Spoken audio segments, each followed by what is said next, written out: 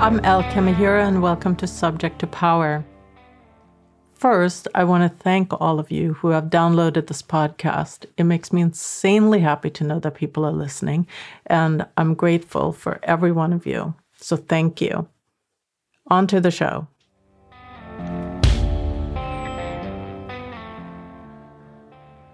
Women, in particular young women, receive a lot of cultural messages about selling our bodies. We're told that sex work is work, that charging money for sex is an act of empowerment, that using our sexuality as a means to economic independence is a choice. My guest today, Swedish journalist, author, and culture critic Kajsa Ekis Ekman, has looked very deeply into not only prostitution, the selling of sex, but also surrogacy, the selling of procreation, and wrote a book about it called Being and Being Bought. One of my favorite things about Kajsa is that she's fearlessly outspoken about gender, class, politics, and between her thorough reporting and extraordinary overview, she's seriously fun to talk to. And we do get into all the things. Hope you enjoy.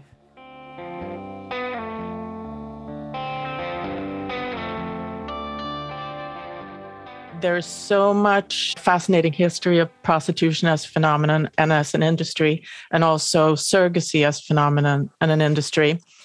A time when both of these things are being very normalized and sort of mainstreamed. And as a documentarian, I'm always interested in the point of view of who's telling the story. So in your book, Being and Being Bought, you talk about how our view of prostitution has evolved over time and how we're now in a place where it's being sold, sort of as an empowerment tale and a respectable choice. But you also go into who's actually telling the story or promoting this narrative. So you want to talk about that a little bit? Yes. Well, in my book, I kind of outline a history of prostitution and also how prostitution has been defended over the years, over a span of 150 years or so. Whereas back in the days when there was a system called reglementation of prostitution in most countries of Europe, actually, it was defended as being normal. It was defended as being natural, that men just had that desire. And if they couldn't go to prostitutes, they would start raping innocent and decent women and marriages would fail. So there needed to be a class of prostitutes to service these men. And how those women were explained in books and in studies, in academic studies by criminologists and hygienists were in the way that they were biologically inferior. So that's why they were unfit to do anything else but to be in prostitution. Now, that system was ended in the beginning of the 20th century. It was found by the League of Nations that it led to trafficking. So when prostitution started exploding again in the 90s due to lots of different factors, mainly the fall of the Soviet Union, poverty in Eastern Europe, trafficking took off again, and the porn industry fueled the new prostitution. Now we have a different story. So obviously we cannot use that old way of defending prostitution. So we have a story basically that's saying not that prostitution is natural and normal, but that prostitution is subversive, revolutionary, and not that prostitutes are biologically inferior, but that they are actually morally superior. They are empowered women. They do what they want. They know what they want. They are challenging traditional morality. So basically, the system is the same, but the way of defending it has changed drastically. It's basically the opposite, which I find very fascinating because the institution of prostitution is the same. It hasn't changed at all. A brothel today looks basically the same as it did 100 years ago. Yeah, that's great. I mean, you write that prostitutes are presented sort of as an ideal agent of our times, commanding, rational individual who makes their own decisions, who's like fantastically strong and invulnerable. So we're moving away from the stigma of prostitution, but towards a duality, which you say to mean the prostitute self and the real self. Can you talk about the split self in the context of prostitution, the way you lay out? Yeah, well, the interesting thing is that back in the days, 100 years ago, one was talking about prostitutes as having fallen. They fell, so they were morally inferior. But you didn't have this duality. I mean, there was kind of totality to that thing. You just fell as a person, as a body. There was nothing like, you on one hand and the body on the other hand. Whereas now, when you have the new narrative, which is she's strong, she's a feminist, she is not sold, she's selling. then what then is being sold? Well, then you have the body turning into a kind of object. So she, on one hand, is said to be the seller, but the body or sexual services, on the other hand, is said to be what's sold. So she's kind of like divided into two people. One that is a rational agent that's just sitting there, counting her bills, putting an ad on the internet. And then you have the body, which has no free choice. The body just does whatever the individuals say that the body have to do. And I find that narrative very disturbing because it fits so well into the defense mechanisms used in prostitution, which are basically universal. You can find them in any testimony from prostitutes back in the days, nowadays, any country. It doesn't matter whether the person is, a sex work proponent or whether the person is a survivor of prostitution. They tell the same story. And that story is a story of having to alienate yourself, having to dissociate yourself from what you're selling. And this has been documented by researchers from the 70s and onwards. And they found it very interesting. There's always something in prostitution that is not being sold. So basically, every person in prostitution tries to defend herself from the act of selling herself by saying, for example, I don't kiss, or you don't touch my arms, or I don't do this, for example. So you're trying to maintain some self that's yours, whereas you're alienating the part that is being sold. So that defense mechanism that the body I'm selling is not mine, I'm turning it into a kind of object. I lose my way of feeling when I sell myself. I detach. Maybe I am trying to think of something else during the act so as not to feel. Maybe I take drugs or drink alcohol so as not to feel, or I have different kind of mechanisms to protect myself from this. And so this new sex work narrative fits right into that. What it's saying is detachment is good. Detachment is the only way to survive, because you are not that body that's being sold. You are just an active agent doing the selling. And I find that so disturbing because basically what it is glorifying dissociation. And dissociation, as we know, it has very serious effects. I mean, somebody who spent many years in prostitution often suffers from PTSD and often even loses the ability to feel certain parts of her body. Yeah. Thank you. So also a super common way to sort of rationalize prostitution is to compare it to other work, other physical work, factory work, waitressing, and that with this new term sex work, it's supposed to be, sex work is real work. It's on par with all these other sort of physical labors. What do you say to that? Well, first of all, I think, just looking at the real facts of prostitution, there is no job in the world that has the death rate, the mortality rate that prostitution has, where the mortality rate is 40 times higher for women in prostitution than for women outside of prostitution. And it's actually safer for women to be homeless and a drug addict than to also be a prostitute. So I think that tells you something about no matter how much you twist and turn the rhetorics about it, this is about lives. This is about the fact that when you are in prostitution, your life is often very short. So not normalizing prostitution and making it into work is saving women's lives. That, I think, is the most important thing to keep in mind, because we can be arguing sophistically whether this or that, but at the end of the day, this is what we're talking about. Do women deserve to live or not? And then I think also what's interesting is that when you compare it to other jobs, you're forgetting that what is sex supposed to be in our lives? Like, why do we have sex? It's to enjoy it. It's because it makes us feel good. The other thing is to reproduce. But I think most sexual acts do not result in reproduction. People do it because they like it.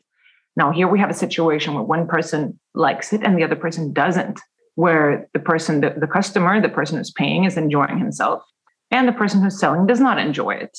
That's where the money comes in. If she did enjoy it, she wouldn't charge. And that's why I always say, you can ask any diehard defender of prostitution, okay, so you can take the money right now and you can leave, or you can stay for the sex. How many do you think are going to stay for the sex? I mean, nobody's going to stay for the sex because she's not there for the sex. She doesn't enjoy the sex. She's there for the money. Yeah. So I think, that's where the difference comes in. What is sex supposed to be about? Why does sex exist? Does it have to exist? When you talk about other jobs, it's because these are things that need to exist in society. When you talk about cleaning, for example, we need to have cleaners. If nobody cleaned, how would it look? Nobody's doing cleaning because they enjoy it. The point is that you have to clean because it's a necessary thing to do. Now, in talking about sex as work, we're getting the idea that sex somehow is necessary, but only for one person who happens to be a man with money. For him, apparently, this is necessary, but for her, she has to sacrifice her own desire for his wishes. And I think that's a very strange way of looking at it. If we ended prostitution today, we would only have the sex that we actually wanted to have. And what's so dangerous about that? What's so threatening about that? Why are people defending paid sex, which is essentially sex that one person doesn't want? So if you're going to ask me what prostitution is, I can say prostitution is a dick going where it's not welcome. Yeah. You also talk about when you as a prostitute obviously have sex many times a day, and mechanization occurs naturally, which just is the opposite of what the buyers wants. He wants a woman who acts as if she isn't working, who's horny, turned on, sensual, and into him. You have this great metaphor that the man who buys sex wants all form of touch to be for sale, but then the touch loses its charm because it's routine and he turns elsewhere like a tourist who hates mass tourism. Can you talk about that? Well, I think if you look at the development of prostitution, what happened was when trafficking took off. And when you have trafficking, you have basically an encounter between two people who don't speak the same language at all. So there's minimal talking. There's no kind of sensuality or even like kind of mental contact there because they don't speak the same language. She's basically locked up in a place and there's like 10 other men waiting in line.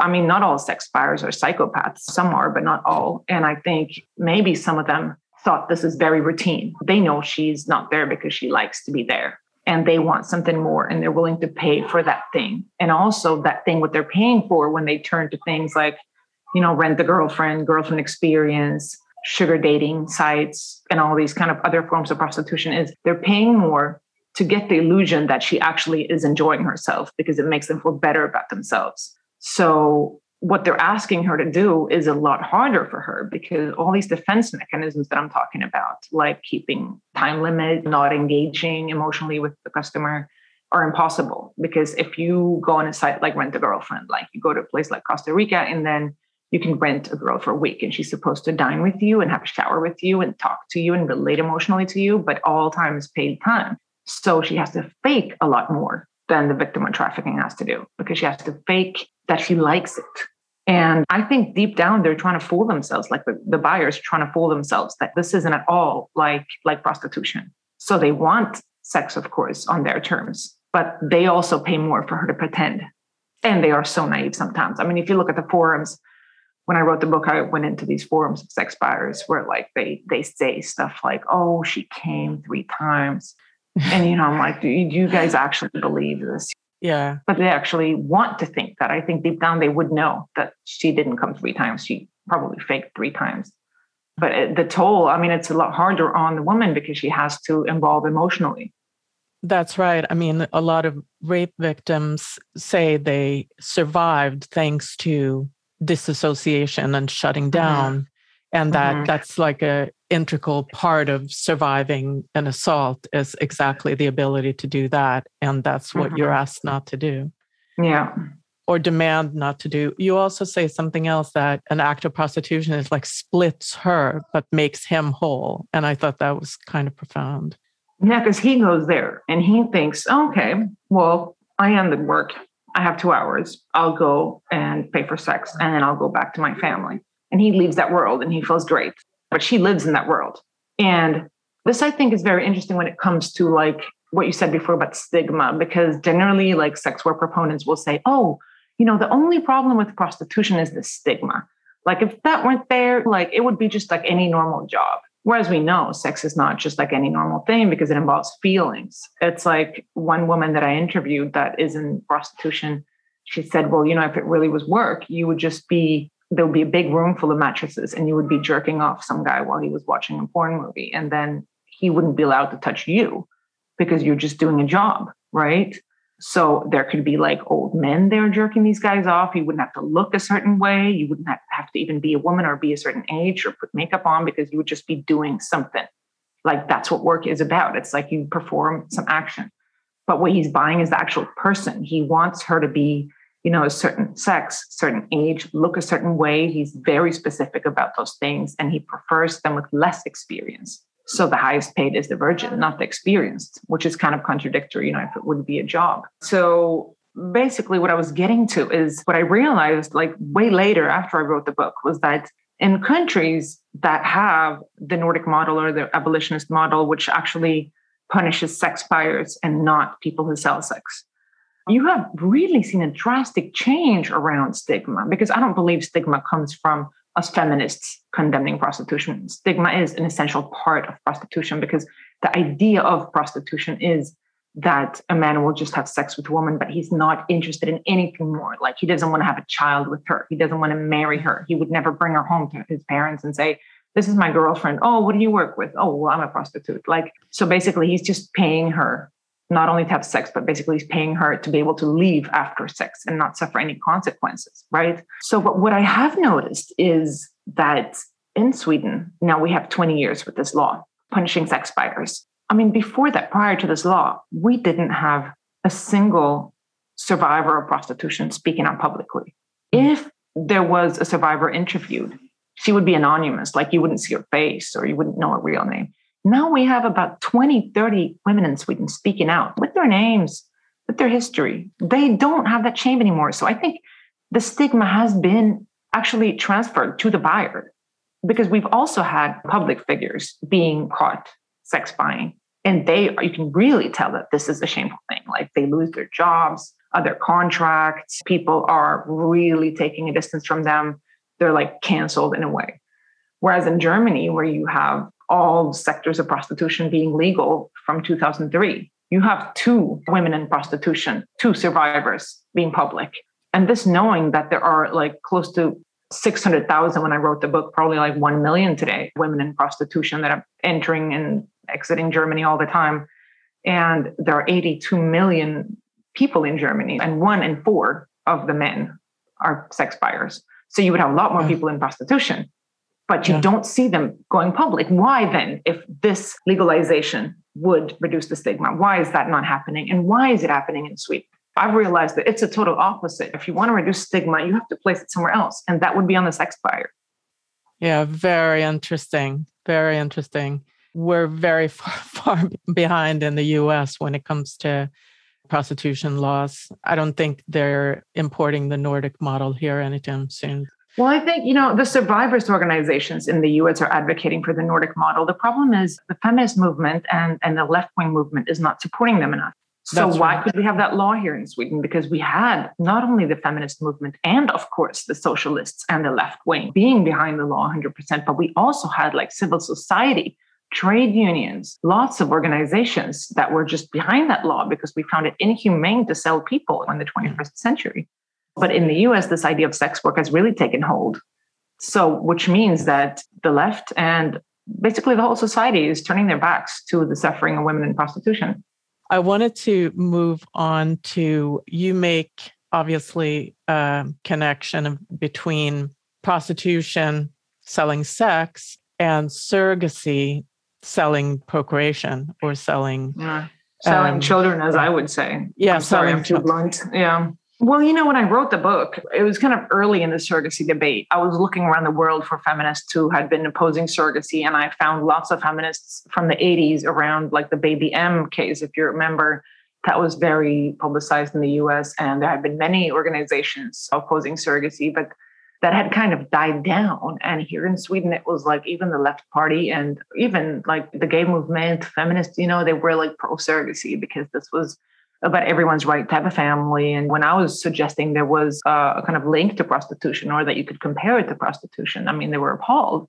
They were saying, well, what does this have to do with it? All of a sudden, everybody knew that prostitution was shady. When I was only talking about prostitution, nobody agreed that it was shady. But now when I talked about surrogacy, everybody say, hey, nothing to do with prostitution. We all know that's bad. Oh, you do? Okay. But no, surrogacy, it's about having a child is beautiful. And I would go on shows and there would be like a gay couple there with their newborn baby and look how cute it is, and then they would turn to me and say like, and you're against all this? And I'd be, I'm not against the actual baby, but I do think the baby has a right to meet his or her mother, because surrogacy is basically producing motherless children. It's about turning women into reproductive machines To have children in pregnancies that are no way near a normal pregnancy, because what you go through in surrogacy is, first of all, you lose the right to your own body. You sign a contract. Even in the developed countries, the contract is very far-fetching. So the contract stipulates, what you can and can't do during your pregnancy. For example, if you want to have an abortion, that can be seen as a breach of contract. If you don't want to have an abortion, if the couple demands it, that can also be seen as a breach of contract. If you end up in coma, it's not even your family that decides on life-sustaining equipment. It's the intended parents, because they own the baby that you carry. So they're the ones that decide whether to keep you alive until they can take out the baby by cesarean. Some contracts even say you may not paint your nails, you may not travel. All travel has to be authorized by us. You may not breastfeed your own babies during this time. And so basically it's about handing over the power over your own body to another couple. So you go through that pregnancy and then you just give the baby away. You never see it again. If you've ever been a mother or been a child, there is a link there. And that's now being just shunned for money. They're like, oh, we don't care. There is no connection. She's just like an oven. They don't even see her as a human being with feelings. So they don't allow her to feel something for the baby. She's just something that's going to produce. And then they put on, not to make it look like the cynical industry that it is, they put on all this propaganda about how she's an angel and she's such a great person and so generous and so altruistic for doing this, and they love her and oh, what a great person she is. But that's just fluff, because in reality, all they want from her is to use her as a reproductive machine. Yeah, exactly. It's the ultimate exploitation, I think. And like you say, with sex or with prostitution, you provide a sexual service and there isn't a product per se. But with surrogacy, there is a very tangible product, the baby. So can you talk about, and obviously anyone on the neoliberal side will not equate this with human trafficking, but how is it not? Yeah, I don't see how it's not either, because, what are you paying for? Well, you're paying for a baby. I read when I wrote my book, I was reading all these philosophers. I don't know why it comes to when in prostitution, the academics who defend prostitution are usually anthropologists, whereas those who defend surrogacy are usually philosophers. So they would twist and turn all the arguments to explain why surrogacy is not baby trade. They would say, for example, oh, you're not actually buying a baby, you're buying a service, which is pregnancy. Well, if she was just pregnant and then she kept the baby, they wouldn't pay her, obviously. They're paying for her to pronounce the baby and give it to them. Or some would say, no, we don't sell babies because babies cannot per se be owned. You don't own another human being. So therefore, it's not baby trade. What we're selling is a bundle of limited parental rights. Blah, blah, blah. Okay, what I see here is it's just pathetic how they try to defend it, because in reality, then per se, slave trade or human trafficking could never exist today, because technically you can't own another person, although we know that it does exist. So I find it very interesting how now we have this critique of adoption. Lots of people who have been adopted are criticizing adoption and also highlighting the inequalities in the adoption industry and how basically women have been pressured to give up their babies.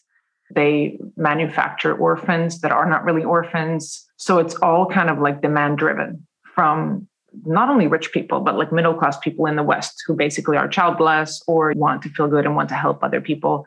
And now we're turning to surrogacy, which is in a lot of ways even worse, because you're not even pretending you're helping an orphan. You're actually manufacturing orphans or motherless children. And I don't understand how it can go together with the Convention on the Rights of the Child, because according to that convention, children have a right to their parents. And now nobody's even interested in investigating whether the mother, whom they call a surrogate, but I call her a mother because she is a mother, because she gave birth. If you look up mother in the dictionary, it says woman who gave birth to a child. So I know they're very uncomfortable with that term, but I say she is a mother. So they're not even investigating whether the mother is fit to rear that child. They don't care. They just pay her off. And they don't even pay her. They pay the agency and the clinic. So how much do you think she does receive in places like India or Ukraine? Yeah. And the surrogacy proponents will avoid having any sort of conversation about the economic underpinnings of surrogacy when we know that it's wealthy, privileged people who use poor, disadvantaged women for surrogacy, whether it's the North, South, or the Western, Eastern, or whether it's just rich Americans using poor Americans. It's such a willful sort of blindness to the economic exploitation that's happening. Can you talk about what you found when you looked into what surrogacy looks like in places like India? Well, it looks kind of what you would think it looked like.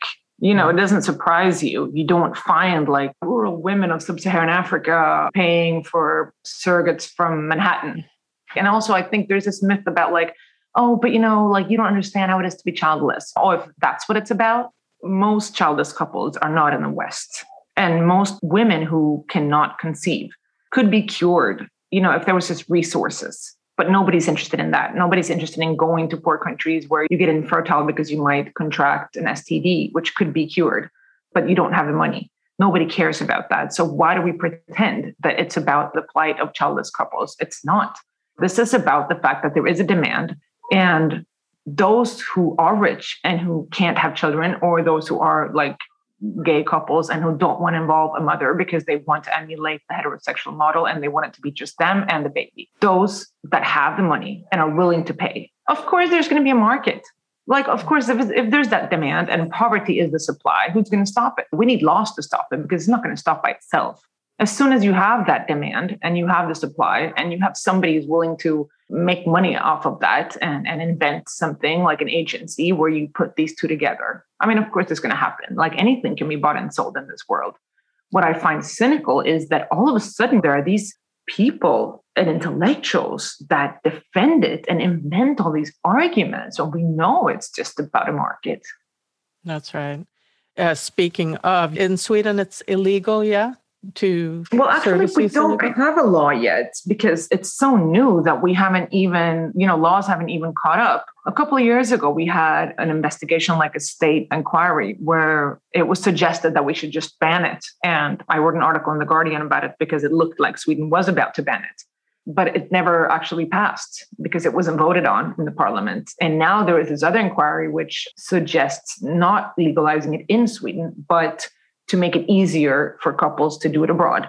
And the way they formulate it is to say, well, we need to make sure those kids don't end up in a limbo because when they're born in places like Ukraine, they will be Ukrainian citizens. And we don't want them to be stuck there. So we should just provide them with Swedish passports immediately and help them. Whereas we know that this is just the first step to creating a legal market of human trafficking. And I think it's so ironic that it happens at the same time that there's this humongous scandal that's being uncovered about Swedish couples that bought children from Chile in the 70s during the Pinochet time. And it turns out they were kidnapped from political opponents and they were kidnapped from poor women. And they were basically sold to Swedish couples who thought they were helping an orphan. And it turns out there's like thousands of kids that were kidnapped. I didn't know that. And now, we're going to go there again in a different way and say we don't know anything. Yeah. But so at least Sweden is grappling with it. And I take it that there aren't enough Swedish women who are stepping up to be surrogates. No. So there's not a market in that. And there are several European countries where it is out and out illegal. So the citizens of those countries must hold themselves in higher regard then, that they themselves don't want to be surrogates, but it's okay to go to a poor country or poor women to ask them to be surrogates. That's basically what they think. I think also Sweden is a small country. Like the thing is, if you would have surrogacy in Sweden, like the surrogate would be too close. And I think a lot of intended parents, what they want is for the surrogate to be so far away so she can't just suddenly appear on your doorstep like, I want to see my child, or I change my mind or something. If you go to India, like she probably won't even know your name and she won't know even in what country you are. So you're safe with the baby. Like there's no way the mother is going to start a custody battle. In Sweden, she might give an interview to a newspaper when the kid is 2 and say, oh, I changed my mind. Where's my baby? And there you have a scandal. Women have more power also overall. Yeah. I mean, who knows? We might have surrogacy here in like 50 years if nobody stops it. Yeah, we have it here. It's legal here, but we have a phenomenon where we have wealthy people from places like China and Malaysia and other places who come and use lower class American women to bear their children. So it kind of flows always. And there's also another very unsettling aspect about this, which nobody talks about. And it's the fact that this is the perfect market for pedophiles. I mean, come on, think about it. Yeah. If you're like a single man, and you want access to kids, I mean, there's no other way you can just find kids like that and get sole custody. Like, you're not allowed to adopt, because generally single men are not allowed to adopt children from anywhere. I mean, if you want your own child, you're going to have to meet a woman, get to know her, convince her to have a child with you, and then convince her to look the other way while you molest the child, or just leave the child to you and disappear. I mean, that's very much work. Now, he can go to any surrogacy clinic and just pay, and he's going to have as many kids as he wants. Why hasn't nobody thought of this? We're so naive. I mean, why would a single man like this Japanese guy who bought, I think it was 18 children from different surrogacy clinics, I mean, why would he do that? Or he could just be crazy. I don't know. But I mean, or it could be something else. I'm not saying about him in particular, but I do know there has been cases with convicted pedophiles here in Sweden that have bought kids through surrogacy. They weren't convicted pedophiles like on these kids, but they were convicted pedophiles because they were working as doctors. Like, what do you call a doctor for children? Like a pediatrician or something. Exactly. And he was convicted of molesting those kids that came to his clinic. And it also came up that he had also bought kids from surrogacy, but now he's in jail. So I think his father's taking care of those kids. I mean, it's all a big mess. Wow. And these are foreseeable, very foreseeable catastrophes. Like, if you create a market in babies, who's going to buy them? I mean, come on. Yeah. Think about it. Yeah. According to the media, no. It's all these great couples. And he is a doctor and she is a housewife. And they're just waiting to have a child. And they just can't conceive. And, they would do anything for that child. I mean, that's like the narrative. So the media is to blame as well in this, because they're interviewing all these like famous couples and they paint a rosy picture of surrogacy. I just think that when you make a baby a product, or when you make a surrogate a product, and you cut the natural human bond that's in place, then it all kind of loses value. You can just use people, babies, mothers as things.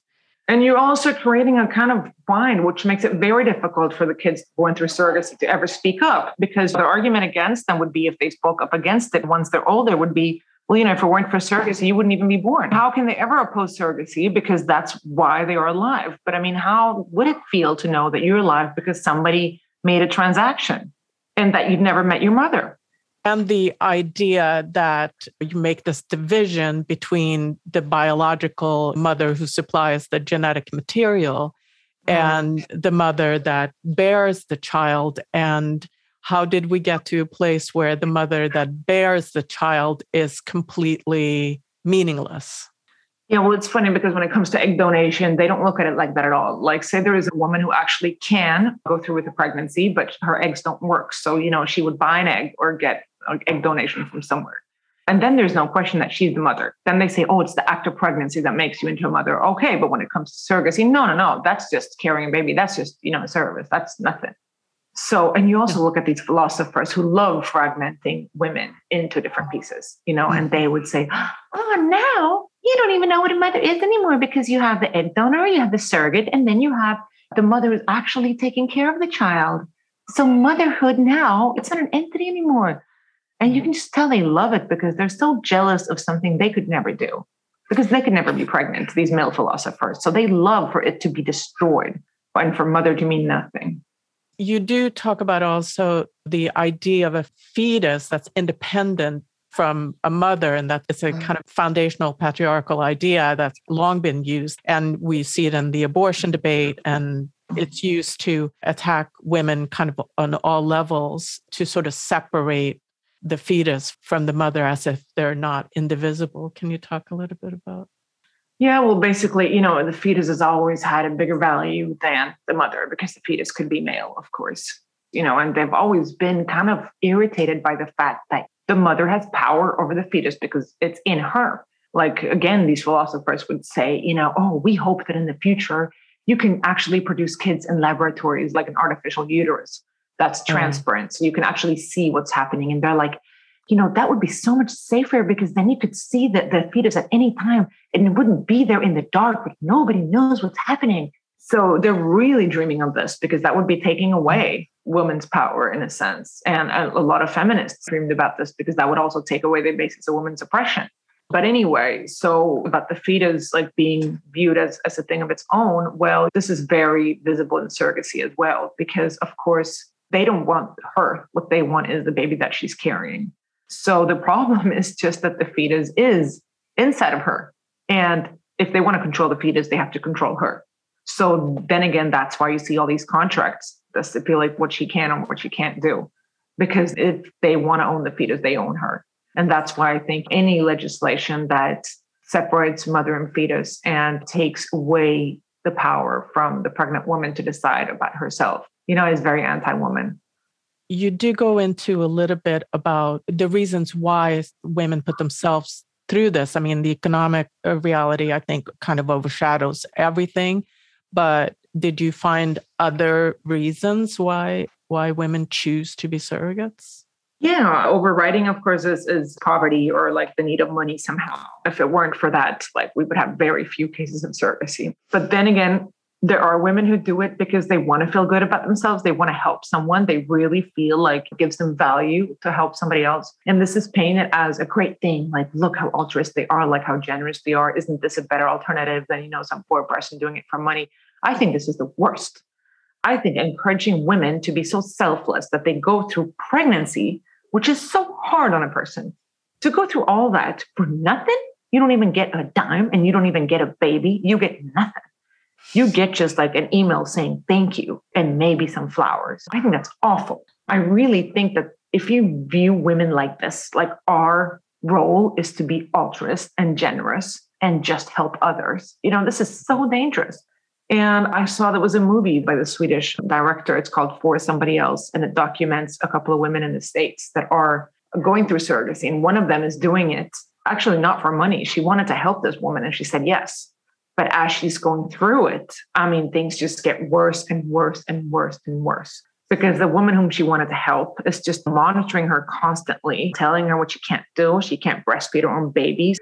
And she's taking over her life. And this woman who's going to be a surrogate, it turns out she has no time for her own family. She has no time for her own kids anymore because everything is about the surrogacy project and she starts to regret it. And you can tell she's like struggling with the feelings of wanting to be nice, which I think so many women have. Like, I just want it to be nice. And you're just trying so hard for somebody else, like to help that person. And I think this is a big trap for women in all walks of life. Whether it's about love or whether it's about money or whether it's about family, you just want to be nice. I don't think this should be encouraged. I agree, especially seeing as how men are conditioned to do the opposite. I think it's a very problematic dynamic for women. At the end of your book, you kind of conclude with something that it just made me really sad to think about. I'm just going to read it. Because the need to separate is so strong, the whore may not become pregnant, the surrogate may not have sex. Women all over the world are denied their complete humanity. We're limited, imprisoned, turned off, and made numb. And I think that's really profound. It's like, obviously, I've never been a surrogate, I've never been a prostitute, but I do feel the effects of what happens to womanhood as a political group that I belong to. And I do feel that those emotions, as it's happening to others, empathy, if you will, we're in the same boat. We're limited, imprisoned, turned off, and made numb. Mm-hmm. Yeah, I think that's why when I realized I was going to write a book about surrogacy and prostitution, I realized the kind of worn out expression, they're two sides of the same coin. I actually think they are very much a reflection of patriarchal religion and morality because it separates women into two groups. So there's one that you have sex with, but you don't have kids with them. And then there's one that you have kids with, but you don't sleep with them. And historically, well, you would have to sleep with them anyway if they were your wife. Otherwise, you couldn't have kids with them. But now you don't anymore. So you have this group who are just made to have kids, but they may not have sex. Because if you have sex with a surrogate, all of a sudden you're being unfaithful to your husband or your wife. So you don't cross that line. On the other hand, if you accept a child born through prostitution, you're crossing that line. And why this division? Women are being divided. But this division reflects a kind of hypocrisy in men. because men's mentality is divided, because they cannot look at a woman and see a sex partner who's passionate, who's wild in bed at the same time as seeing, a mother figure. For the patriarchal man, that's really complicated. And the sad thing is that we're suffering the consequences of this because we're made into one and the other. I wanted to, before we go on, what's the title going to be for Om könets existens? Well, I'm hoping now that it's going to be published in English. If somebody's listening to this and owns a publishing house, they can just contact me. It's going to be published in Spain in a month. And I think it's going to keep the same title. So it would be On the Existence of Sex, Reflections on the New Definition of Woman. Oh, great. What prompted you to write this book right now? Well, I think it's just a thought that was a kind of footnote in my body of work. And then it just grew bigger and bigger. And all of a sudden I was seeing it everywhere. And when you see something everywhere, you're like, it's becoming one of the big feminist debates. And it wasn't before.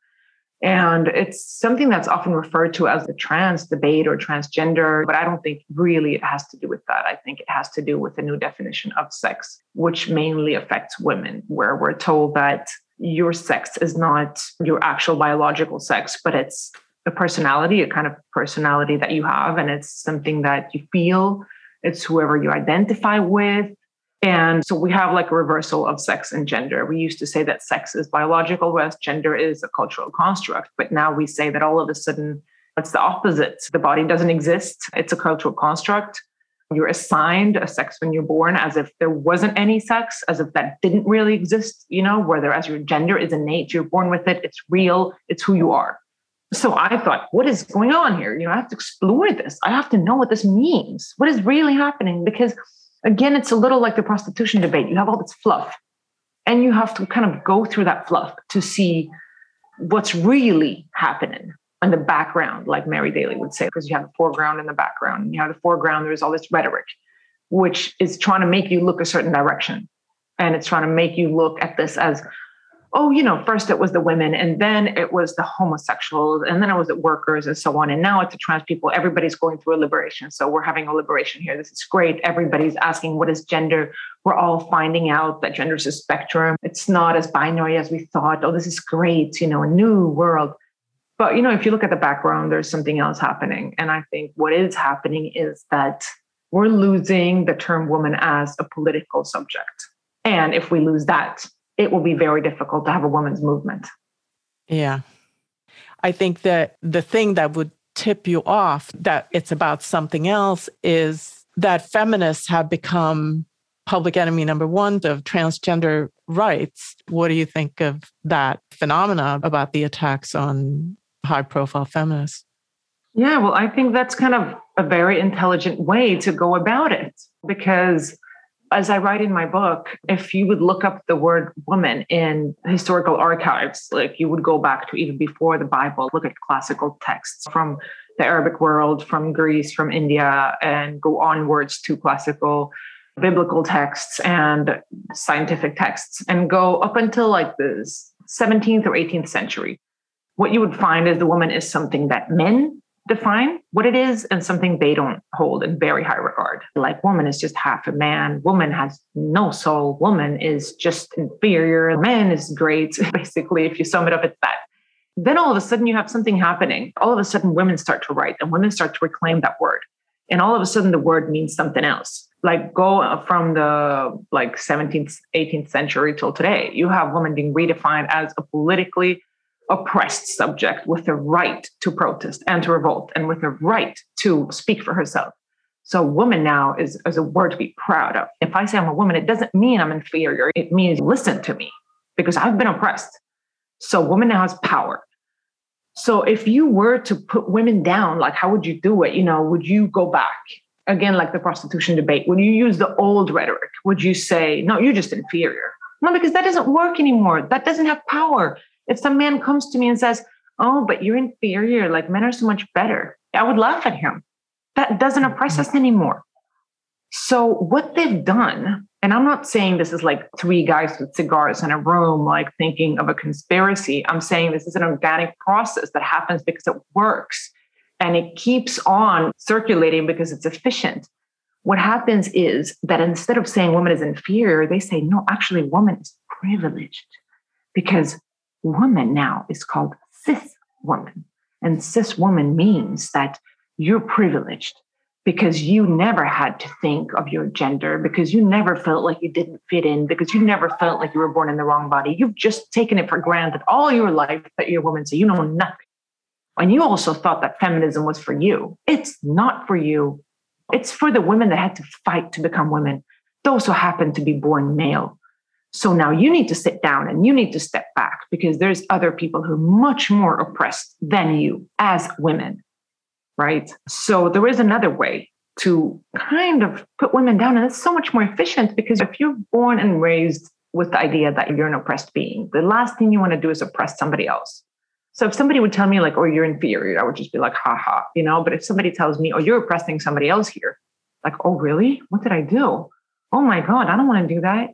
So all of a sudden you get women be like anxious and scared and kind of doubting, like, do I have the right to speak about this?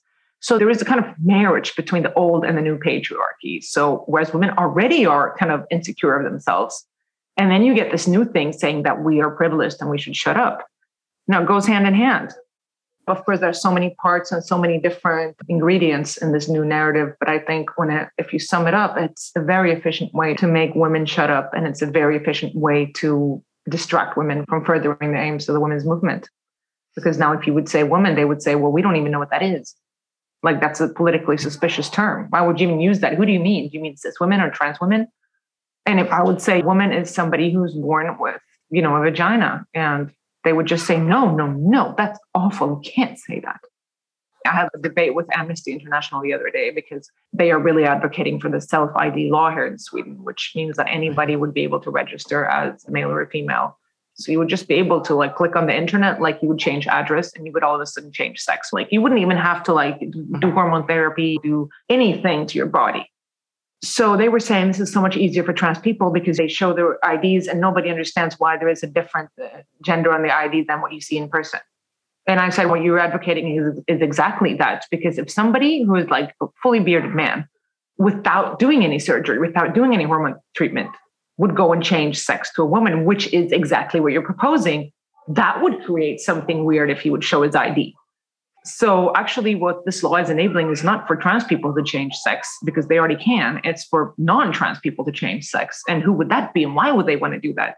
What if a biological man, what you have to say nowadays, a biological man. So, okay, I said if a biological man would all of a sudden decide he's a woman and he has the right to do that. And maybe he wants to go and harass women in a shelter or in a women's prison, which has happened here. And then they just said, oh, we are taking away this comment because it's transphobic. And I said, how is it? And they said, you're using the term biological man for a trans woman. And I said, well, if I can't say biological man, what then is trans? How would you even define trans? How could you comprehend trans if you can't use the word biological? Because then trans doesn't exist because it means somebody who's born with a biological sex and transitions to the other. If there is no such thing as a biological sex, then you can't transition from or to anything. So they don't even understand their own concepts. They're trying to just create this kind of nervousness around words. So all of a sudden you just don't say anything.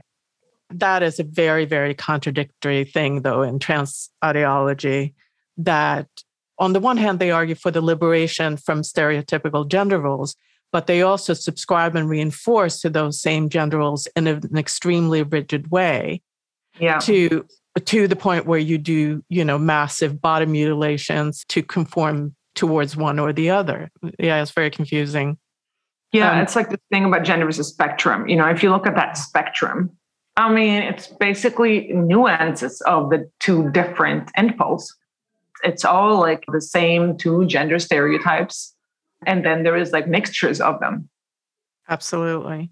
But also, what feminists have fought for, I think, is to sort of loosen the stereotypical gender types to allow us free gender expression to kind of enjoy the spectrum. And I find trans ideology is the very opposite of that, even though they say they aren't. So.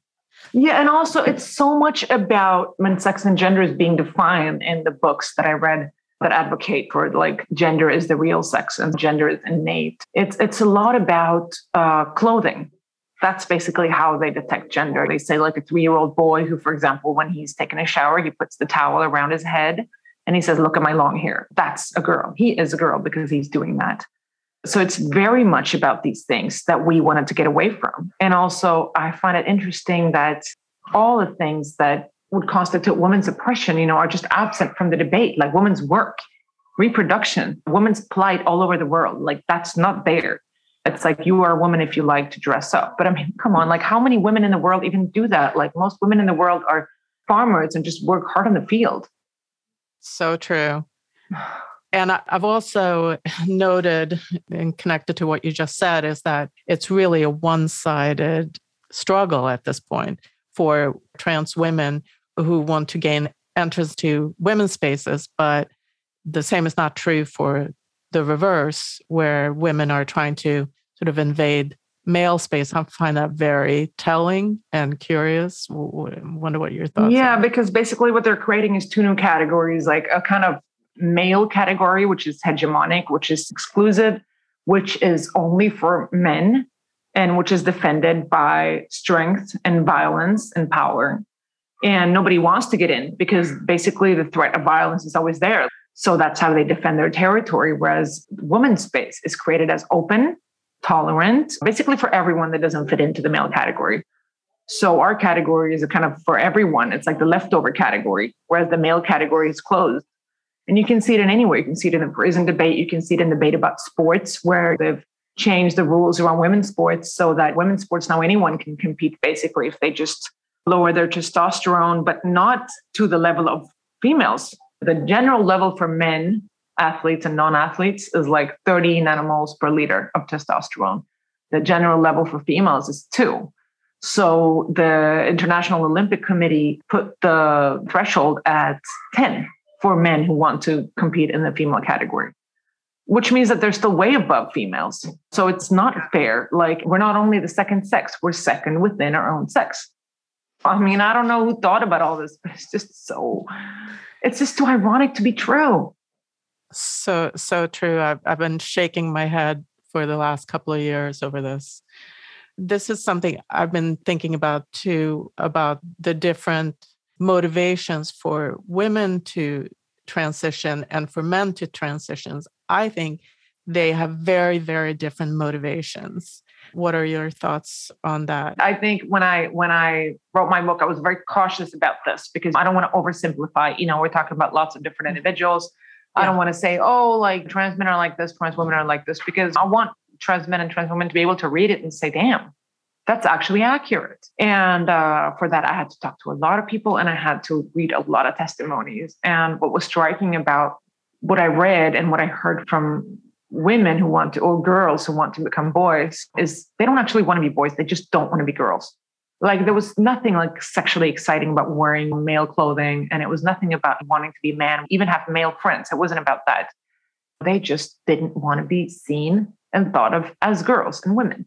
Whereas with the men who wanted to be women, it was more like a conscious thing of wanting to be women. But maybe not some aspects even of traditional femininity were not so present in explanations, like, I want to be a better listener. I want to do more of housework. I want to kind of respect women more. I want to loosen my ego. Like, none of these things I heard. But you would have, of course, homosexual males who want to be females for some reasons. And then you have heterosexual males who want to be females for other reasons. And I also found that it was the heterosexual males who became trans women that were the most aggressive towards the women's movement and who were the most judging of women who had problems with them being female spaces. And the homosexual males who wanted to become women actually were not mainly interested in female spaces, but more interested in their relationship to heterosexual men and being able to be sexually attractive for heterosexual men. So actually, it was more being a woman for men, if you see what I mean. But then again, of course, everyone's different, Yeah. I read your passage about puberty blockers with interest because my sister is in public health in Sweden, in youth and sexuality, actually. So I learned that they very recently stopped the use of puberty blockers. Is that right? in Sweden? Yeah, in one hospital, but it was also the hospital that was most aggressive with those treatments. So it was like a big thing that happened. It was after the UK stopped what they call the Dutch protocol. And the Dutch protocol is basically to create better copies of males and females by starting earlier and before puberty. So you wouldn't have to go through your puberty. You would start before. So you first halt puberty like between 9 and 12 years old. And then like at, I think it was 16 or something, you go on to cross-sex hormones. And at 18, you have full surgery. So that's the Dutch protocol. And it's been very criticized because it leads to infertility. If you never actually go through puberty and then you go on cross-sex hormones, you never develop the ability to reproduce. And there has been cases where people have changed their mind and they've actually wanted to get pregnant and they can't. So that's very tragic because what they presented it as was, it's just a pause. You can just pause puberty and whenever you want, you can start again. The only problem is once you do go down that road, if you pause puberty, most of them will go on to cross-sex hormones. And that means that you won't be fertile. So when you decide at 10 or 11 or 12 that you're going to halt your puberty, you're making the choice never to be pregnant. You will never pick up your kids from kindergarten. You will never see any grandchildren because you won't have any. So for a 12-year-old to make that decision, I think is kind of harsh. It's too early. And they don't present it as such. But really, once you start with puberty blockers, most do go on to cross-sex hormones because you already entered into Project Trans. So whereas your friends are going to develop and they're going to get beard and they're going to get breasts, you won't. And I think they realize that. So they've stopped that treatment at one hospital. And now, of course, so many people are pissed off about it and saying, no, how can you do this? Trans youth is dying, waiting for the treatment, which also has been proven to be not true, actually. Yeah, you want to go into that also? It started in the US because you have to think about that in the US, everything's profit because they don't have this public healthcare that we do in Sweden. So there are a lot of doctors there that kind of founded gender identity clinics and got really rich off of that and did TED Talks and so on. And they started telling parents who came with a young kid whom they were going to put on puberty blockers that you need to think that you can either have grandkids or you won't have a kid at all because they're going to be dead. Because if you don't give them this treatment, they're going to commit suicide. I mean, that's an exact quote from one of these doctors. So after that, it came to Sweden and the doctors here were saying the same thing. And it became like a general truth that it even made its way into like a state investigation about trans care, where they said that it's so common that people die waiting for the treatment. And when they were asked by this investigative journalist how many people have committed suicide, they found out it wasn't true. They didn't have a single example of somebody committing suicide because they were waiting for treatment and didn't get it. So I think that's very crucial to this debate, how they have scared us into adopting a kind of protocol that is not scientifically sound and proven because they say it saves lives. Yeah, what can be scarier for a parent than to be faced with your child committing suicide because they have some sort of internal struggle that you can't help them with? Yeah. And I mean, a lot of kids, especially like if you get into subculture, you think, well, everything's about this. I must have this. I mean, who hasn't been a teenager and been so adamant about something that you need to do or need to have now, or you're going to die? Like, this is your mentality. But the difference with this is that the whole system, like the state and the media and the big organizations and the psychologists are all on board with this, saying like, yeah, if you just think you're a guy, go ahead, do this treatment, no problem. And nobody's telling you about the side effects. Nobody's telling you, well, hold on, think, it's not too late. You can wait. You can see what you feel. I think they're presenting it like being allies. And I think that's so cruel. Because once these kids have gone through with the treatment and once you've taken your breasts off and you don't have breasts anymore, so you will never breastfeed and your voice is already lower and maybe you already sound like a man and then you're all alone. Where is the whole society that cheered for you? Are they really there once you start having doubts and feeling like, was this really right for me? You're ostracized from the community. You called a traitor. You were never really trans and you're really alone.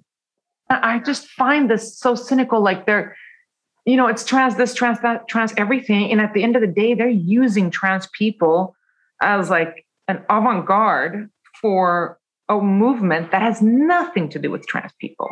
And that has everything to do with negotiating the new positions of men and women in the society of tomorrow.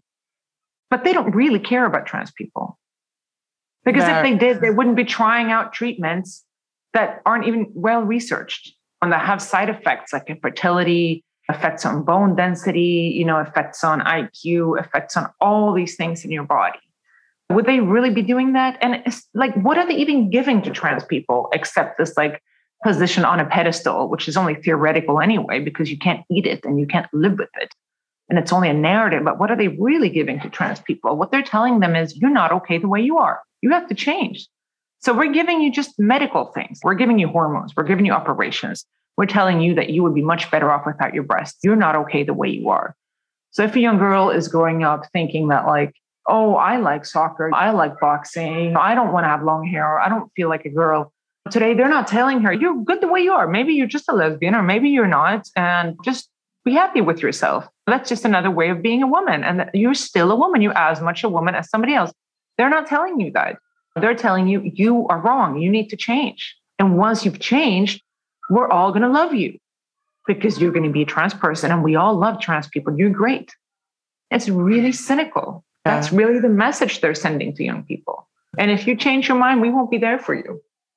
I think it's the same way they treat like survivors of prostitution, the same way they treat the transitioners. When I started writing about prostitution, as I told you, there were very few survivors of prostitution that were speaking publicly. The only people that would speak publicly about prostitution would be like sex work lobbyists, who they would take around to different conferences and say, look, here's a real sex worker. She thinks this industry is great. And everybody's like, wow, we have to listen to sex workers.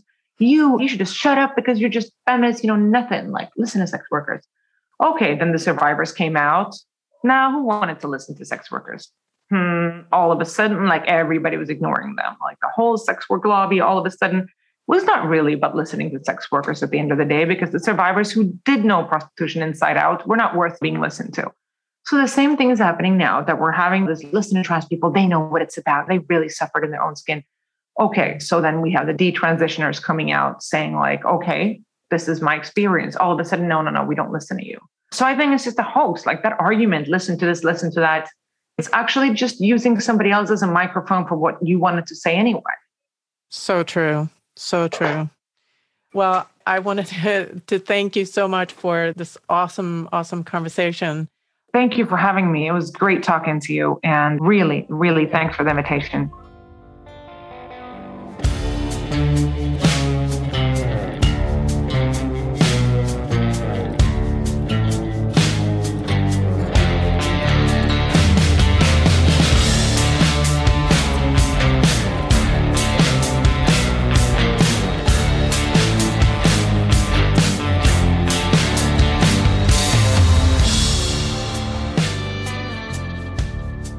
Thank you for listening to Subject to Power.